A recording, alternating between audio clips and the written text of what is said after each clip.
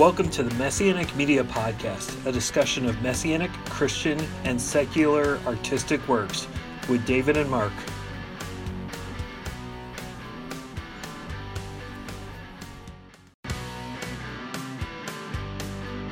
Welcome to the Messianic Media Podcast, a discussion of Messianic, Christian, and secular artistic works with David and Mark.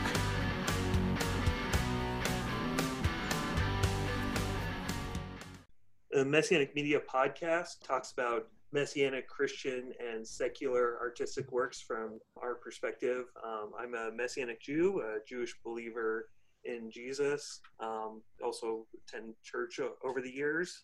And Mark, why don't you give a quick intro? Yeah, I was raised Protestant, and so in a Christian home. Then I've, had wavering times in my faith, but have been strong basically in my adult life, trying to follow the Lord.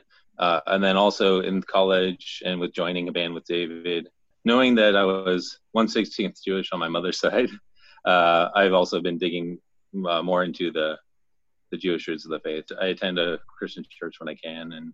And we have a guest here, Nate Parrish. He's a solo artist, and he's also the guitarist in the band Kutless. You want to tell us a little about your background, either musically or spiritually? Sure.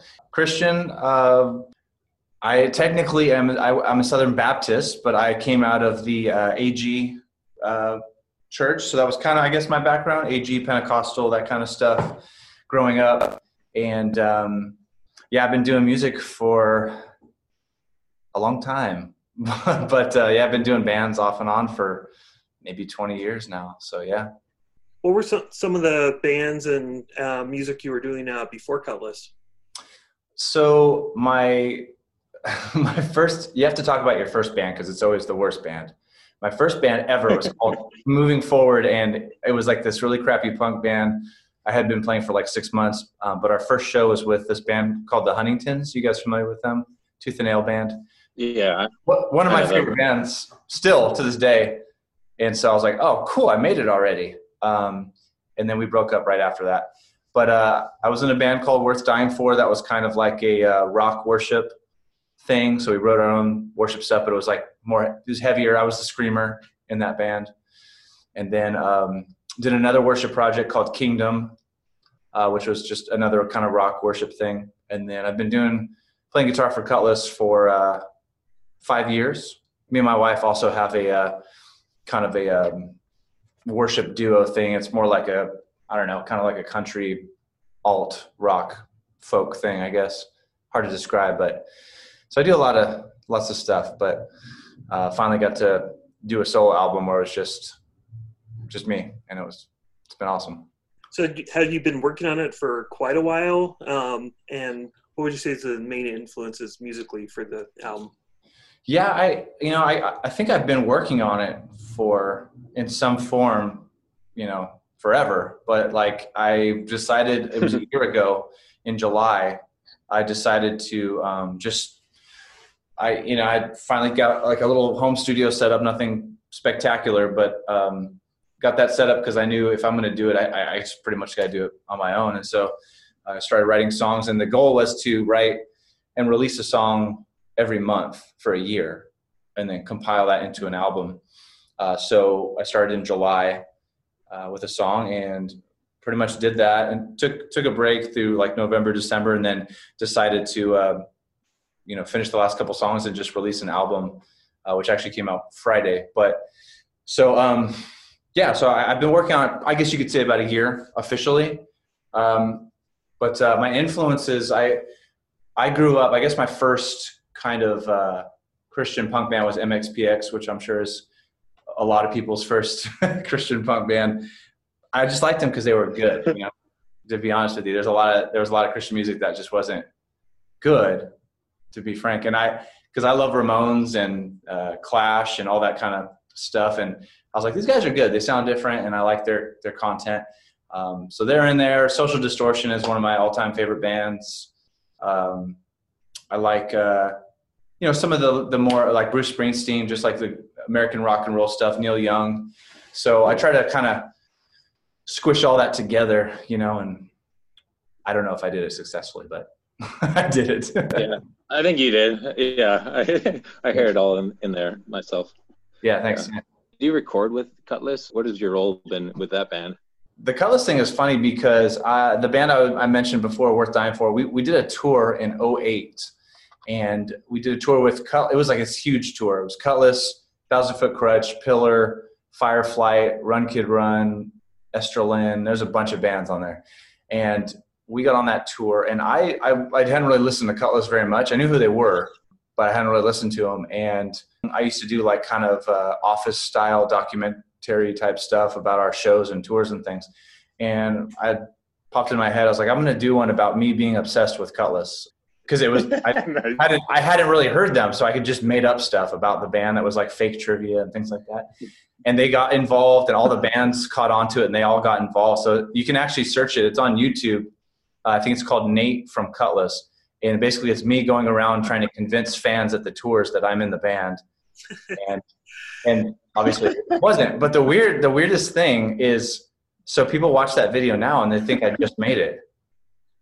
Like because I'm in the band, it's super weird. So through that, I became friends with James and John Micah, and just kept in contact with James. He's just, we just clicked. And he, out of the blue, literally, I was at work, and he called me, and he's like, "Hey, do you want to play guitar with us?" I was like, "Sure." And so he's like, "All right, cool. Here's 20 songs. Can you learn these in the next couple of weeks or month or whatever?" And then you come up and play a show in Oregon. It was with like Toby Mac. There was like thousands of people there. It was crazy. Yeah, it's really weird. It's nothing I could have orchestrated. I'm like, maybe if I make a video about something, it will come true. So I'm working on some new videos now about me finding like a bag of money on the street, or, like getting a fancy car or something. But it's super weird. So, I guess it would be a God thing, because it's nothing that I couldn't have orchestrated that. I didn't do anything. They called me and said, "Do you want to play guitar?" So I'm like, all right, cool. Do you tour with them now, or do you end up writing any music with them, or how does that all work out? I haven't written anything with them yet. Since I've joined the band, there's the 2015 album came out right when I joined. So they had taken the band pictures like 3 weeks before I joined the band. So I was kind of bummed about that. And then next album was like a worship album, and I had submitted some songs that I had written, but none of them were kind of, wasn't really the same kind of vibe that they were going for, I guess. And I've written like a riff maybe, but because when we play live, they've given me the freedom to just sort of like make it my own, with some of the songs. And so, but I haven't recorded anything with them. It's pretty much just touring and playing shows and doing all that kind of stuff. But we're in the process of writing an album right now, and James he's kind of demoing it out. So he's sending me the demos, and it's heavy. It's good. It'll be cool. People who liked the old Kutless, like the kind of the rock stuff, will be super into it. If you Google Nate Kutless, you do appear in some nice band photos now. So yeah, you're like the cool tall guy with the long hair in the background. I Photoshop myself in those. Yeah, so I'm really good at Photoshop. I just kind of put those on Google myself. Gotcha. I do appreciate the design artwork that went into the album, and you designed the logos for each of the songs. Yes, sir. Yeah. Were you doing one a month as you were working through the songs as well? Yeah. So part of the fun is I'm an artist, as well. So I love all that kind of stuff, and I love the with music. I think something that we've gotten away from in our kind of fast food process thing is it's our music and albums used to be like a collection of it was a whole experience, right? So you could read the lyrics, and then you could see the artwork and be like, oh, okay, and see how it ties in. And, there's that was part of the fun about music, seeing the whole experience, the visual as well as the audio. So I kind of wanted to recapture some of that. And part of releasing a song at a time was I wanted each song to have its own kind of icon. So when it was all done, it could have this collection of things. So each icon kind of represents the subject matter. I think the first one was politicians and celebrities, and it's one of those markers, for like a movie set, but it's got like a blade in it. So it's like a guillotine kind of deal. So it just illustrates the kind of the death culture of Hollywood and all that stuff. But I put it on pastel colors, so it's not as grim. Yeah. I like, that's a good song. That one to me is one of the songs that sounds the most like Social Distortion on the album. For sure. I like the lyrics. And you, I like that you said, we're a means to an end. These people aren't your friends. They just play them on TV. I like that. I noticed on the lyric video, you actually did put the Friends logo. Yeah, dude. So I have a group of buddies so on the album, apart from, I play every instrument except for bass, like half and half. And then obviously not drums. Okay. I have a group of friends, and then we do worship together at church and stuff. And I include them in like our music videos and stuff. And whenever we do live things, if we ever get to play live again. But one of my buddies, Andrew, is a video editor. So he put that together, and he did that on his own. And I was like, nice touch, dude. I like that. Was that kind of intentional though, the song itself, or were you referring to something else? Oh, I wasn't referring to the show Friends. It was basically just kind of the climate we live in, even more so now than a year ago. But kind of where we've been for the past whatever, since we've got internet and people started caring what celebrities say. It's just, I'm amazed at the people the opinions that we care about. You know what I mean? Like, I love movies. I love obviously I watch movies and all that kind of stuff, but their job is to pretend to be someone else. That's their job. So why do we care, and why do we base our opinions and what stance we take on things on what these people say? It doesn't compute with me. It's kind of dumb. Yeah. So that's the whole point of that. It's just like, not that they're dumb, I'm just saying, look, they're people just like us, and they have, they want to sell tickets to their movies, and politicians want to get your votes. Just be mindful of that and make more informed decisions. Don't be like, well, Jennifer Aniston tweeted it, so it's the truth. It's like, well, it might not be, but I love Friends. I'd like to think that I'm not as influenced on celebrities as other people, but it is this kind of collective, and it's like if you hear enough people talk about something, then you start to think that it's important. So it's just interesting on that. Well, getting a little bit into the meaning behind the lyrics, is the lyrics go to the left or the right, talking about just taking a stand in general? With that song, it's pretty on the nose. Everything is outrage, is kind of addressing outrage culture and how, I heard this interesting take on it just the other day, was basically how endorphins have become like the new drug. And so the reason we have extremists, it's not that it happens, but I think more than we like to admit, we make extremists of ourselves because we have become addicted to the endorphin rush that comes with confirmation from people and attention. So like, for example, if I tweet something that's like, outrageous, like some hot take about whatever, and people are like, yeah, man, right on. I'm like, yeah, dude. Yeah. So then the next day, just like a drug, I have to up the ante, right? So on top, oh, okay, you like that? Well, guess what? I don't know what, they push it farther to the extreme where there's the left or the right. And before you know it, you're an endorphin junkie. You're basically hooked on this sort of attention that you're getting from people you don't know, you'll never know, don't care about you. But yet that's what we do. And so that it causes this further division where, and that works out well for politicians. That's what they want, right? If you can demonize the other side, count on people not doing their research, then you can bring them into your fold and farther and make this gap, farther in between. It talks about the common ground. I had a lyric about the common ground, it erodes beneath us or something like that. They have caught on to this, right? So they're using and pushing outrage culture to radicalize people because that is more successful for keeping them elected. And we just got to freaking wake up. And the reason that there's two there should, there's more parties, but let's be honest, there's two parties. The reason that they exist is they represent two different perspectives. Well, the point is, there should be, to find the middle balance, right?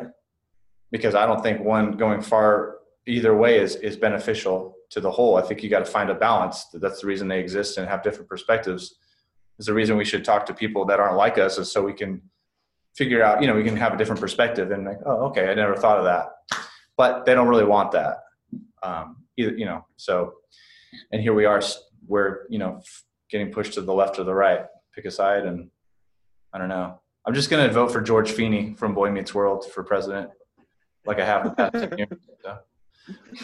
No, and it's tough. I know, even though I know it's the system and how algorithms are designed, it's just like I'm going to engage most in stuff that I really agree with or really disagree with. Yeah, totally. It's like, I know it's a lot of it's like it's to push my buttons, or if you keep on bringing up if you bring in issue after issue, then you can't spend too much time on changing one issue. Well, it's the reason clickbait exists. It's where we click on things like that have fantastic headlines, and no one's going to click on an article that says learn how to make bologna sandwiches. It's like, oh, that's cool. But if it's like bologna with chocolate that's calorie free, can it be real? And you're like, oh, dude, I'm clicking on it. Yeah, it's not real, but that's how they do it. A great internet axiom. I forgot the name of it, but it says like if an article starts with a question, the answer is going to be no. Yeah, I love those. They're the best. So awesome. Yeah, I think you have like I counted at least 4 songs that kind of go along this theme with Mind Monopoly, politicians and celebrities. Everything is outrage, and then House Made of Mirrors, kind of. I think like we sharpen our teeth for the reply. Mm-hmm. I like the kind of you slipped in the we'll never see change in our lifetime if we live in a house made of mirrors. Mm-hmm. Kind of like we need to like kind of look deeper, not just reflect, and then maybe look to God or to see what else is going to come from the outside, or from maybe even like look deeper into our own lives, Absolutely. To see where we're. I think our biggest mistake, which is weird because I'm not I don't post political stuff on Facebook or anything like that because it's just a waste of time. I don't think there's ever been a post that someone was like, you know what? You're right. I'm going to change what I believe because of your Facebook post. Thank you for that. I don't think that happens. I think it just entrenches people. But the hardest thing about it's work, right? Sometimes you got to find people that aren't like you. So that's tough. You got to be open to hearing an opinion you may not like. And that sucks because most people, we spend our time with, sharpen our teeth for the reply. When they're talking, we're just like, oh, I'm going to nail them on this. Here's my reply. But you don't actually hear what the person says. So that's why you have so many of these like interviews and stuff where someone will say, oh, I believe in puppies. And the person's like, so what you're saying is cats are evil? It's like, no, I didn't say that. Because we don't actually listen, right? We just want the snappy comeback. And it's really hard and it's really humbling to actually have dialogue. We forgot how to do it because we don't need to anymore. We don't need to see your face. We could just write something and be like, boom, mic drop. I don't ever have to face you. So I can be really tough behind a screen, and it just kills our dialogue, and you can't have unity that way. You can't have compromise. You just push extremism, and it's tough. Like, I don't like admitting I'm wrong, or sometimes I don't want to hear what other people have to say, knowing that I'm going to disagree, but I think it's healthy because, when you ever see someone on a Facebook and their online presence, you're like, wow, this person sucks. And then you meet them in real life and you're like, oh, they're not that bad. Because that's not really what we're like. What we do online, it's not us. It's either the best of us or the worst of us. But if you find an actual human in real life and talk to them, there's a good chance, you'll be able to, find some sort of common ground if you're patient, but it's just hard. Yeah, I do think, especially with the coronavirus, I think it's even complicated and highlighted some of these the issues in our culture, because I think in our culture, like I studied communication in college, and we need to have opportunities to meet face to face and engage in dialogue. But I guess if we just engage online, then it's harder to have that human relationship. I mean, because even if you meet face to face, like I've had some difficult conversations. Oh yeah, with people. Yeah, I mean, like it takes a while. Things get like if you ever go on Twitter, which I don't suggest it, it's just the worst. It's just the worst humanity has to offer. Like people talk to each other and they say things that they would never say to a person's face, guaranteed. Because either you'll chicken out or you'll get punched in the mouth. You know, like that. It's just gross. Like seeing like someone will post, oh, I like this movie, and someone's like, oh, I hope your family dies. This movie's better. What? I hope my family dies. I just said I like superhero movies. What the heck? Yeah, it's crazy. Like I can have preferences within like Marvel, DC, or I love both stuff like that. And it's just crazy how there's people take that personally and stuff like that. I mean, like maybe if you're a creator involved, I don't even. I think the people even the people making those aren't taking that as seriously. No. It's always the people who aren't involved in the process that are like, how dare you? And then the people who actually make it are like, oh, okay, I made it, so whatever. Yeah, it's great. Cool. Yeah, go for it, David. Yeah, for when you're talking about so the first song, I'm a Wreck, or song that's talking about faith. So you're talking about like the lyric between belief and fear. Is that like talking about having doubts sometime? And how did you approach this spiritually versus songs that would you'd be writing in the future for Kutless? Right. So that song particularly, it was actually one of the easier songs on the album. It just came out because it was just like a emotion in the moment thing, and those songs are cathartic, but basically just addressing like we as a Christian, and especially, there's even the opening line is, I don't want to be your constellation. I don't want to be your guiding light, which is essentially, when you're a Christian and you're saying, yes, I am a follower of Christ, you have a target now, because people just love it, right? When a Christian fails, they think it's great.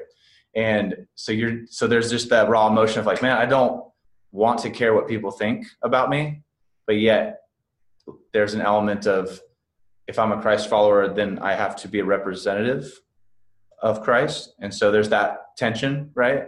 Of just really being like, just leave me alone. But also I wanted to point you towards Christ, and just being honest about, faith and frustration and belief and fear, that we are, I think the reason we feel uneasy and we feel conflicted, because that song is basically about inner conflict, right? Even the graphic, if you look at it, the teeth on the skull they're made of addition and minus signs. And then it's, the eyes are fire, but the nose is water. So it's like an inner conflict thing that I, constantly feel. And I think it's healthy, because if I didn't feel conflict, I'd be a little worried. Maybe I didn't care about, about that, but it's basically, yeah, that makes sense. Yeah, just basically like knowing that you're called to a kingdom that's not here, but and you're following a savior who is not human, but you're human, and so just kind of being open about that. Yeah, I noticed through searching that it looks like then some time ago you joined a church in Bakersfield. By the way, I have some family in Bakersfield. Oh yeah? My brother, my parents met in Bakersfield, and there's a long story, but my brother is still there, and I still have cousins and uncles and all that in the area. I love Bakersfield. So it looks like you joined a church as a kind of pastor, creative outreach pastor, and teaching pastor. I noticed there's like at least one YouTube video of you preaching up there. But I was wondering if you have you noticed that like becoming a pastor has like heightened that, like being like pointing people to Jesus and then not to yourself, but how does that work out? Yeah, so we took a position. We've been here for 3 years, but me and my wife, we both work at the church. We're creative and worship directors. So basically, I'm over the creative department. So I do our graphics and video and all that stuff, and worship. So we lead worship. I led worship this morning. We both did. So we're not pastors per se, but we are directors. So there's a lot of pastoral ministry that takes place. I get to preach once a year. That one was, it was an apologetic series, which I love apologetics. It's super fun to do that kind of stuff. But, honestly, a lot of yes and no, weirdly, because I had come out of the AG. I don't know if you're familiar with Assembly of God. And so I went to a vineyard church. So I know like a little bit, and for a little while. So it's kind of, I guess the easy way is it's the Pentecost. It's like a branch of Pentecostal. So it's really charismatic, if that makes sense. Yeah. And so when we applied for this job and we did our interviews and stuff, I didn't ask them what the denomination was, because I didn't want to base anything off of that. I just was like, what do you care about? What's the, close-handed issues? What's the open hand? All that kind of stuff. I think it was the third interview. They said they're Southern Baptists. I was like, really? Okay. Right on. So I think the denomination change, along with kind of like over those years of kind of coming away from that the charismatic mindset into more of a, I don't know what, reformed-ish. I don't know. I don't know, put a label on it, but I find that there's less pressure to be a quote world changer, and it's more focused on like what's in front of you type ministry. So like your neighborhood and your church, where, to be honest, like where I came from was more of like, skip that's small potatoes. You're going to change the world. And I'm like, well, maybe I won't. Most people won't. I mean, if we were all world changers, wouldn't we run into our changing would bump into each other eventually, right? It just doesn't even make sense. So it's more of a focus on like just individual and discipleship. To answer your question, yes, but in a different way. It's just different, I've always felt it, but it's just a different kind of approach now. By the way, it's like Jesus, Yeshua. He walked around and he taught a lot of people, met a lot of people, but his closest disciples, he just had a handful of them, or about a dozen. Honestly, like my father-in-law was probably the greatest Christian man I've ever known, and nobody knows who he is. But I can guarantee he memorized the book of John, which I'm like, I don't even know how that's possible. And he I would say is left a legacy because it was take care of your family, disciple your family first, and then let God take care of the rest. Just be a good example at your workplace, all that kind of stuff. Just the basic stuff that he put time into. And I think, like, who did you know that was a saint on earth? This guy. You don't know him. He's not on any podcasts. He never preached on a stage, but like that dude gets it. And so I think there's a lot of those guys out there that we should probably learn from. Yeah, for me, like I could think about that, like with my grandfather, where he led a lot of people to Jesus, Yeshua through personal relationships and talking to people. And I don't think it was ever on the internet, really. That's something that's, hard for me personally, being antisocial, Yeah, for sure. It's something to work towards. The last song, I think Hope was a bit more direct on being spiritual. And I really like the Faith Become My Eyes. Yeah. Yeah, that was so I had finished the album, basically had finished it in March. And then the pandemic hit, we went into quarantine, all that kind of stuff. And I felt like, man, I have a really great opportunity to address this and literally give hope, because that's what we need. And so I took a song off the album. I wrote that and recorded it and finished it in like 2 weeks, and then finished the artwork, threw it in the album, and got it in just under the wire. So it's the last song on the album, and it's the last one I just wrote. Like I just wrote that not that long ago. So I think it was in March. Yeah. So, but it's, yeah, it's definitely the more upfront. And the interesting thing about, so while there's this whole debate about, is there such thing as Christian music? We get it all the time with Kutless, like, who's, right. Christian band. I'm like, it doesn't exist. There's no such thing as Christian music. There's just Christians, and they might make music. Like, music doesn't have it's a thing, right? The person makes it. And so I don't believe in Christian music. I believe in Christians that make music. And so there's different things that we can talk about, but if you talk about it through the lens of the gospel, it's still valuable, just because it's not congregational worship, or it doesn't say, Jesus, however many times you have to put it in a song for it to get on the radio.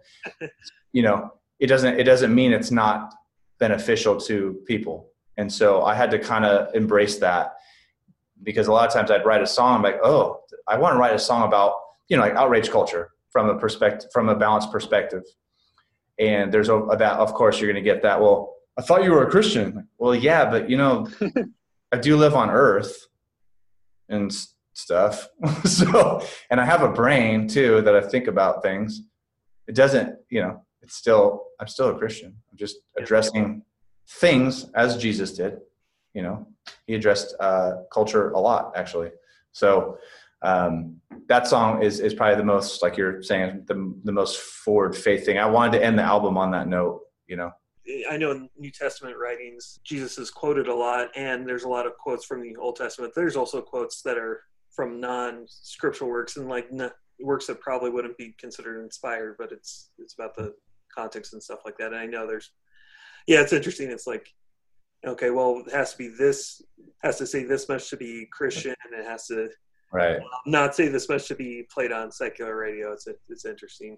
Right. I'm kind of in the middle that way. That's okay.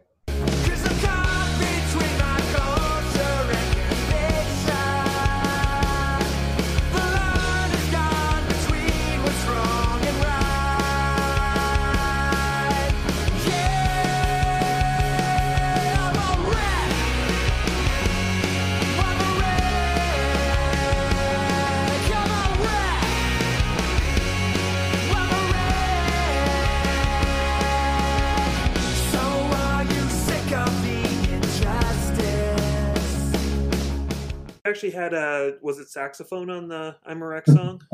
Yeah, I have a friend that would do these worship conferences, and he's in Virginia. He would play saxophone during the set. I was like, oh man, this guy's rad. So we've just been friends for a while, and when I wrote that song, there's like a guitar riff, kind of a lead line, and I was like, I don't know, I love saxophone, but I love like old bands like Chicago and stuff like that, where I love those brass sections, and like, man, I wonder if I could do this. So I sent it to him. I was like, I don't know, bro. I don't even think he's into punk rock at all. I was like, but I don't know if this will work, but can you try? And he did it. And I was like, when I got the demo back, I just started cracking up, which means it's awesome, and it makes you laugh. Yes, dude. Yeah. And so it's like one of my favorite parts on the album. I'm already starting to write the second one, and I'm going to include a lot more, I think. I like that. I like that vibe. I like the bringing together, sort of like the Springsteen and the Social D and all that kind of stuff. It almost like, I think it's almost more striking because it is a saxophone than it would be if it was just a guitar riff. Then it might sound like normal, but it's because it's that saxophone. It has that throwback feeling too from like the 80s.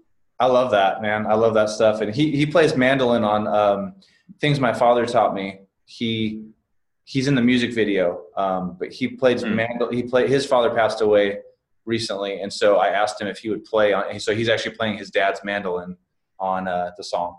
My mom passed away from cancer in 2015 after bit of a struggle. And then also today is Father's Day. Yeah. So it's got to be difficult to you. I don't know if you're a father yourself too, but yeah, kind of like, how did that song, how was it writing that song, and how did it come about? And, you know, was it easy or difficult to write that one? So actually he passed away 9 years ago today. Yeah. Father's Wow, Day. on top. Yeah. So when he passed, I did write a song, and I still have a recording of it, and it's a cool song, but I was thinking about maybe, you know, kind of retracking that one day, but it took me a long time there's so many thoughts and emotions that you have wrapped up in that, you know? Yes. Everything from anger to sorrow to sometimes there's peace, a weird peace where you're like, I'm glad he's not like, you know, suffering. It's weird, right? It's like a weird thought. And so I think it took me a long time to settle into that. But when I started writing the song, super easy. Like that was one of the easier songs because it was just like stored up. You know what I mean? Like I had already sort of written it inside years ago.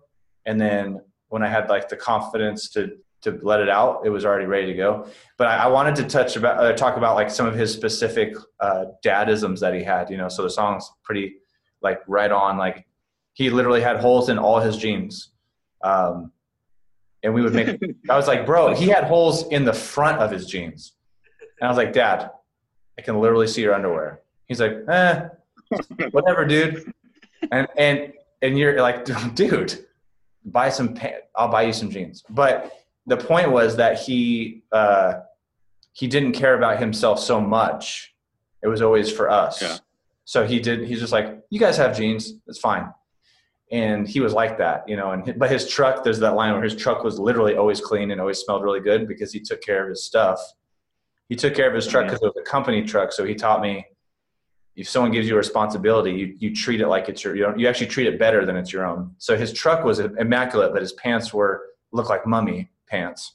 You know, they were just like falling apart. And so I love that about him, where he just had his priorities and respect for stuff. And so it was actually an easy song to write, and it wasn't, I thought it might be hard to record, but I think the vibe of it wasn't super sorrowful. Yeah, that's a word. It wasn't very somber, you know what I mean? There's elements of that, but it was more of like, here's like the cool stuff that he taught me, literally. Yeah. So 9 years today, and I'm actually having a son in 3 weeks. Oh, wow. Yeah. Congratulations. My first one. So it's kind of an interesting time. And I actually released the album on purpose on the 19th. So it would be close. I would have released it on a Saturday, but albums, they don't come out on Saturdays. They come on Fridays. So I wanted to release it on that day. Yeah. So. Yeah. Well, I'm glad you were able to do that. Yeah. Yeah. I know. I've, just with my mom, I've been able to, put small little moments, and they do. That resonates with me. That the idea of, we for our worship project, there's a song, and I was looking for a second verse, and I looked at a psalm that my mom really liked, and for the verse, it really felt, and I could sing it, and it felt true because of her, and so yeah, that resonates with me. Yeah, it really. So my wife's dad passed away in August. He's the guy I was talking about, and so yeah, and I wrote the song in November before that. So, and he was the same way. So if you watch the video, his picture's in it. She holds his picture up, and my producer is my brother-in-law. So it was his dad. And so it's kind of like everyone, collectively was kind of like, the song was about all of our dads. It's about my dad specifically, but it applies to that, so it was cool. It was awesome. I got to record the video in this random guy that a friend of a friend has this junkyard, doesn't tell anyone about it. It's not on the internet, but he likes collecting old cars and stuff and like military vehicles. And my dad was in the Army. And so I have pictures of him in the military. So I got to film the music video in that junkyard with all these like military vehicles and stuff. So it was really cool. It was rad. Yeah. You get to be involved with the video aspects. The music videos, it's me and Andrew, my buddy Andrew. Everything is Outrage. We really like lo-fi old school stuff, especially him. So we shot that all on VHS Panasonic camcorder. Oh, sweet. That's so real. that little the play icon is from that. Yeah, literally. Yeah, it's all real. Because I'm like, I'm not no poser. If we're gonna do this, we're gonna do it. And so it makes it way more difficult, but we did it. And then Monsters as well was also filmed in VHS. That's the Halloween themed one where we dressed up like monsters. You should watch that one if you haven't. It's so rad. And all practical, I just did this morning. Effects. You know, we love sort of like 80s really bad horror movies with like practical effects and all that kind of stuff. So we wanted to do that with the video. And then all the promotion stuff I just do myself. But I work with Andrew, and maybe we'll come up with a concept and then I'll let him do his thing. And yeah, so we have one more music video, Mind Monopoly, we've been working on. And then actually I just had there was an online music festival that I had a set in today. So there's like a live version of I'm a Wreck and Permanence. But eventually I'd like to do music videos for all of them. It's just fun. I just like doing it. And if we could do them all in VHS, I would, but I don't want to wear out the novelty, you know? It's hard. It's actually really difficult because you have to set up a monitor because there's no viewer, right? Like you can't really see what you're doing. You're just like shooting it, and then you have to hook it up to an actual little tiny TV monitor to see what you're shooting. Yeah, but for the Monsters video, almost that, you know, I'm assuming that it doesn't necessarily matter if things are off the frame because it's kind of like a bunch of ghosts and creepy things. Mm-hmm. Did you I noticed the Descendants kind of style Terminator picture. Is that your own design, or do the Descendants do that? And that one appears in the Monsters video too. Yeah, no, that's all my stuff. So I did like a have like artwork and stuff that I do, and I did a series of like classic punk albums and like just mix it with stuff I like. So that's a black flag, but it's black suit Spider-Man. So it says black suit. And then I just started making it because I wanted to have it for myself, and I have an online store and everything, but it's mostly for me. David and I are big Star Wars fans, and among other you know, culture and trivia. I was talking to my coworker recently about, and he's a big fan of He-Man. He was saying that He-Man's basically Star Wars, and he said if they do an adaptation of He-Man, it should be kind of more like Star Wars. What do you think? What do you think about that one? Yeah. So have you ever seen the Masters of the Universe movie from 1986?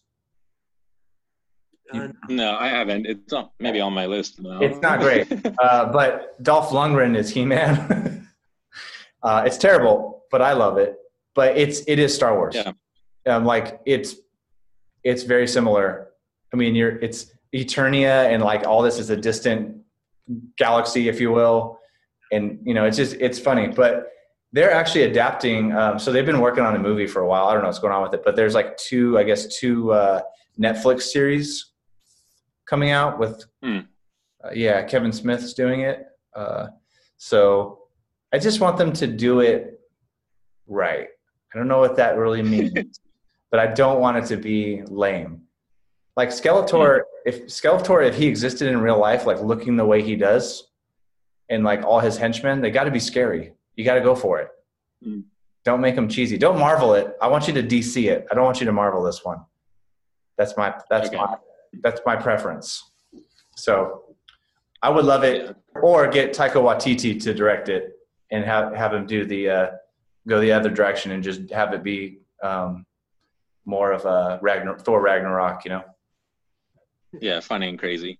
Yeah, either one will work, but you got to commit. Going back to the songs, speaking of like Skeletor and the Monsters theme, I liked Monsters. Like that resonated with me, where like we have these in pop culture, we have like these horror movies and like scary things going on, but then like also like as believers, we we believe in a spiritual realm as well, and that there, literally there's like Yeshua is casting out demons in people. Is that kind of what you were talking about with the song? I actually wasn't. I wasn't, but that's the beauty of art, right? It's open to interpretation. And like I had some people, they told me what they thought House Made of Mirrors was about, and it wasn't. I was like, cool, that's fine. Yeah, totally good with that. It actually, I wanted to write a love song, because there's no love songs. I don't do love songs necessarily. Not that I'm opposed to them, but I have too much stuff. I usually write out of a place of sort of like frustration, kind of wrapped in irony a little bit. And love doesn't fit in those categories, hopefully, with your significant other. And so, but I wanted to write a love song. Like I was like, I'm going to do this, but I'm going to do it the Nate way. And so I wrote it from the perspective of applying, where it talks about like stepping into the light, you realize that we all got shadows of sort of like, sometimes you meet people that they expose you, but it's a good thing, right? Like you realize, oh man, you don't know what good is until you meet that person. And a lot of us can, you spend your life just kind of being haunted by your ghosts, which are metaphors for like your past relationships or whatever you've done. And you kind of just live being haunted by that. But then you meet the person that's like, they're the light switch. And so that's why the logo is the light switch. But I just wanted to have fun with it. I just wanted to have a fun kind of love song and kind of incorporate my love for, cheesy horror movies and Frankenstein and all that stuff. And so and then it's also, it's a direct nod to Ramones in the way that, especially with the guitar licks and stuff, I really wanted to reference that. Yeah. The keyboards too. Yeah. The keyboard. I thought kind of that. I like the very 80s Ramones, I like the part in the video too with the dad character saying "Go to bed." that made me laugh. That's my friend Cameron. That's his house. We shot all that in this little tiny bedroom. That was like the guest bedroom, but it's all children's size. So the little bed that I'm on is like this tiny bed, because I wanted it to look like a kid's room, but like obviously I'm not a kid. I'm 6'3". So. But I wanted it to look like that. And it took me, I had the hardest time finding the onesie that fit.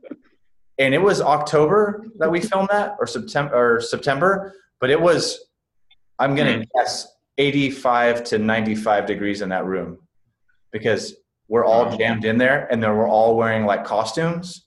It was the worst, but it was super fun. We almost fought each other. For the music videos, you look like you have the Disciple drummer, and who's it on bass? That's my buddy Jason. He plays bass on most, if not half, if not a little bit more than half the tracks on the album. He is a friend of mine, lives here in Bakersfield. We lead worship together. He was in a band back in the day called Step Sunday, and they had toured and did all that stuff. And yeah, he's just a good buddy of mine, just a punk rocker like me. And so he played bass on that, and then that was Joey from Disciple, and then Chris on saxophone. But Jason is the Dracula in Monsters, which he's fantastic. Yeah, in that role. Yeah. I was glad I actually watched the video itself. The still from it freaked me out, but then the video is awesome. It's not scary at all. That's kind of the point. Like if you look at, especially the ghost is ridiculous.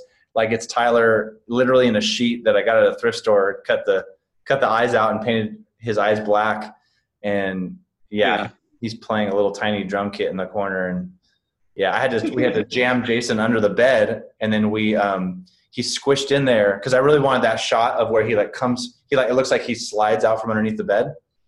So he had to physically crunch underneath the bed and then kick off the wall to slide back. Okay. He's a trooper. Do you play the keyboard too for the teaser that you used in the intro to the song, or how did that?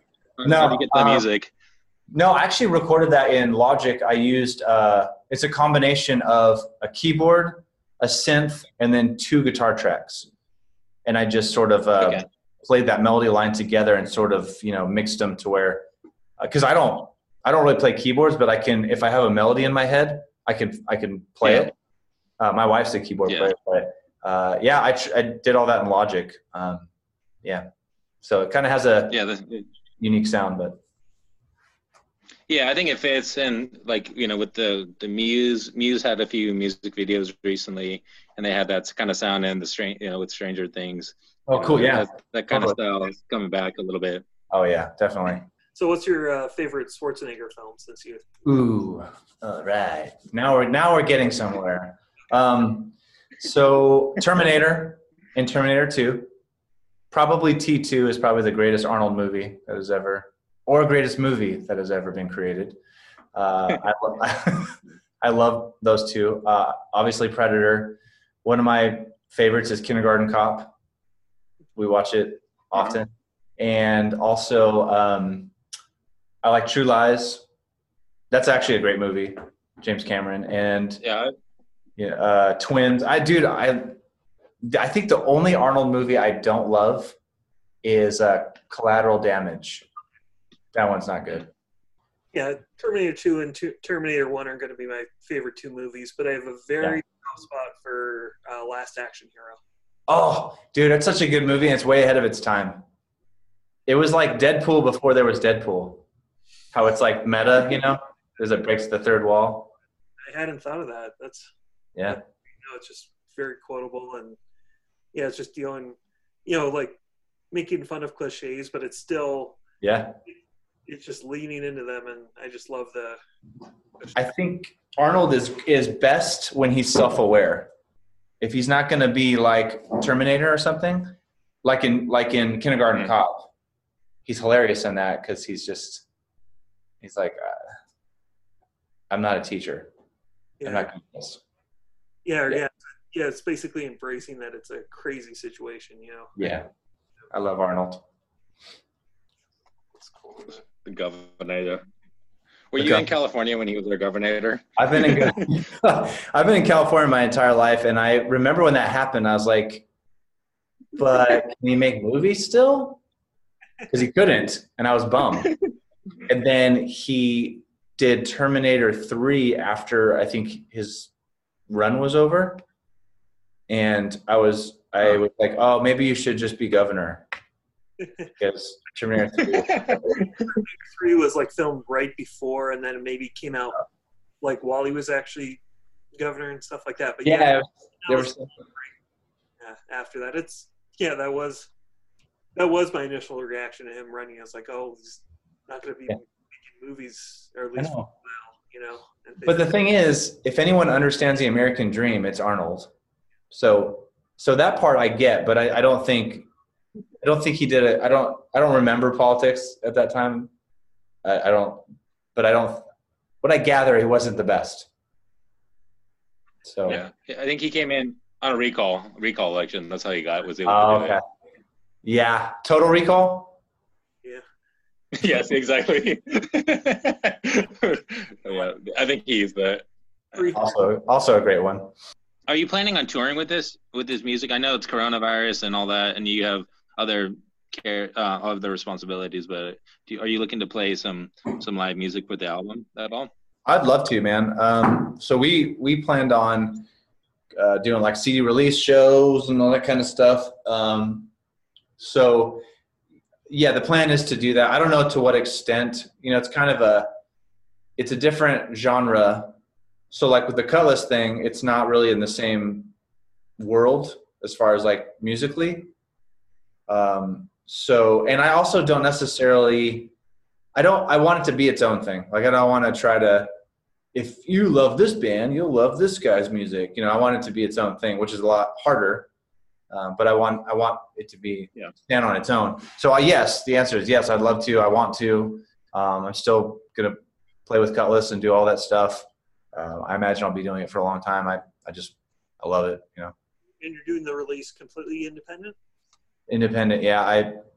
It's all self-produced, or as far as self-funded, and then my brother mixed and mastered it, and just got the players myself and wrote all the songs, and Yeah, I like it independent. I mean, if there was a label that wanted to do something with it, I think distribution would be cool, but I'm kind of weary of labels and stuff. I've had some experiences, and I don't know. Yeah. Especially because it's punk rock. I mean, isn't that against the rules? You're supposed to be independent. It's tough though, dude. Like I would love if it was like, had some, but it's gotten a lot of traction just based off of people liking it and then sharing it. Like with the Indie Vision stuff, like they wrote a really good review of it, and I was blown away actually. It's like, well, really? And HM Magazine did a review and stuff. And so, I think if you do it grassroots and you kind of take the time to like do podcasts and interviews, and I think that helps build a strong foundation as opposed to just here's Tooth and Nail's newest band that you'll forget about in 10 minutes. I don't want to do that. So. Yeah. Jerry's Pizza in Bakersfield, do they still put on shows? I think it's called Jerry's Pizza. Yeah. I think they do. That's actually right around the corner from where I live. So I live right down there, downtown. I've seen a couple bands there. I think I saw Project 86 when they came around locally to the, and then like they seem to, for some reason, they just seem to have a lot of punk and hardcore shows at that venue. Yeah, the hardcore scene was huge in Bakersfield. They actually just did a documentary about it, but I don't know if I think they're still doing shows because the guy who plays drums in the videos and stuff, Tyler, he's in a band called Modern Wives, and then another band called If It Kills You, and they play a lot. And I think they play Jerry's Pizza, Sandrini's. I don't know if that's like right across the street. They're all like in that area. There's a bunch of bars and venues and stuff, which would be cool to do that. It'd be different. It's been so long since I've been in like this Christian music world and Kutless and stuff. To play a bar would be a unique experience at this point. Our band is Christian or Messianic or however you define it. I mean, we've played in bars and done open mics and stuff like that. It's interesting. I guess just it's a different thing. It didn't bother me too much, I guess. Yeah, it's kind of like music is music, and the message, if it's true and it's honest, you can play it anywhere. So I think that's cool. You better not have drank though when you played at that bar. Yeah. Hopefully when this thing kind of dies down a bit, I'd love to. Yeah. Funny, because I totally had a different opinions on like Christian music's got to be a label thing, like different opinions when I was 16 versus now, on that. Yeah. Well, back when I first discovered Tooth and Nail and figured out that there was Christian bands that weren't the stuff my mom liked, I was like, oh, yeah. Cool. And you kind of, when you discover anything for the first time, the danger is just becoming like militant about it. No, if you're not on Tooth and Nail and they don't, they're not like good Christian. If they smoke, then they're not Christians. And so everyone's heart was broken when MXPX, it's like, oh, we don't believe in God or whatever. And, it would have destroyed a 16-year-old me. But, as I'm older, I'm like, well, but why? Like it doesn't change your music. Yeah. I listened to an interesting, the Hawk Nelson guy, who recently came out about his faith. I heard him. He went on the Unbelievable podcast, and it was nice to hear him interact on that. And it sounds like he's on a journey, and I'll leave it to him, to figure out with the Lord. Yeah, our guitar player James has been talking to John for the last year. James is a great theologian, and James was his story is flopped. He wasn't a Christian. He was not Christian. Then I got saved, and so where I think John's story is kind of like reversed. Grew up Christian, and now it's like nah. So the thing that's tough about it is that happens pretty often, but you don't hear about it unless it's a high profile name. And then when it is, you get the people are just like, see, I knew he was doing Christian music for the money. It's like, well, you're not in Christian music, obviously, but you will just, judging him based off of this blog that they read and just kind of make a decision about his whole life. Like the guy is on a journey. I think it's good that he does that rather than just keep pretending and just be like, oh, I got to stick it out for the money. I think that's, or for the band, I think that's better. Because then you could actually, you know, come to a real realization. But I've met him once or twice, and he's a cool guy. But my own faith, like, you know, I've been thankful that, you know, some of the times throughout my own journey that, you know, I haven't been in the public spotlight or anything like that. Oh man, yeah, it's tough, and that's why those guys don't say stuff. Is because people are brutal, like we were talking about with Twitter and whatever. It's like they make a judgment about you, and then it's fact, and then that's it for you. They don't know you; they've never met you, but they know the intentions of your heart. So. Yeah, well, thankfully, the Lord, the Lord does. We have no clue, you know. Or sometimes, you know, we really don't, man. I think we could all learn from just. I'm writing a song right now, actually, where the opening is just basically saying, "Let's start with this. We're all hypocrites. Let's find this common ground that we're all going to believe something different than we do. We're going to say something different than what we do, because we're human. So if we can at least agree on that, then maybe we can give each other some space for forgiveness, and people can change. You know, this whole cancel thing where you go and you find something someone said back when they were like 10 years old, and then you bring it up now, like, see, you're this. It's like, well, dude, I was a teenager. I was an idiot. That's what people do when they're teenagers. They be idiots. So, but we love it, dude. We love to like dig up dirt and then forget the fact that it's like, we all got skeletons to some degree in our closets. So, you know, maybe we could just back up a little bit and show some grace. We're going to want grace when it's our turn. So where can you get the album and all that stuff? Yeah, so nateparrish.com. You can get the album there. Have physical CDs and stuff with all the artwork. And then there's links on all there to find it on Spotify, iTunes. It's pretty much everywhere you could stream music. And then if you want physical CDs, I'm doing like a CD sticker button deal on my website. So I suggest CDs. I think the sound quality is better, personally. The next time I get back to Bakersfield. Yeah, dude. It'll happen hopefully sometime in my life, you know? Yeah. What's the best way to get it digitally so you get most of the proceeds? Ooh. The biggest cut. I don't know, dude. Probably iTunes. I tried the Bandcamp thing. I'm not going to make money off this. So it's just purely for the love of it, but I appreciate that. But yeah, you can just get it iTunes or wherever, whatever you prefer. Okay, so that was our interview with Nate Parrish, and if you want to look it up online, it's his last name has 2 R's in it, so it's Parrish, and of course, and if you're looking up Kutless, it's Kutless. Here's the final song from the album. It's called Hope.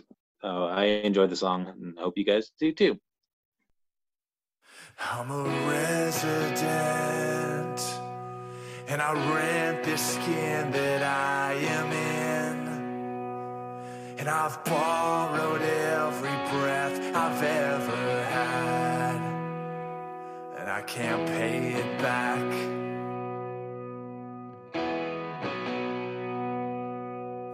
And tragedy, it's like radiology. It's an X-ray of my very soul, and I feel exposed.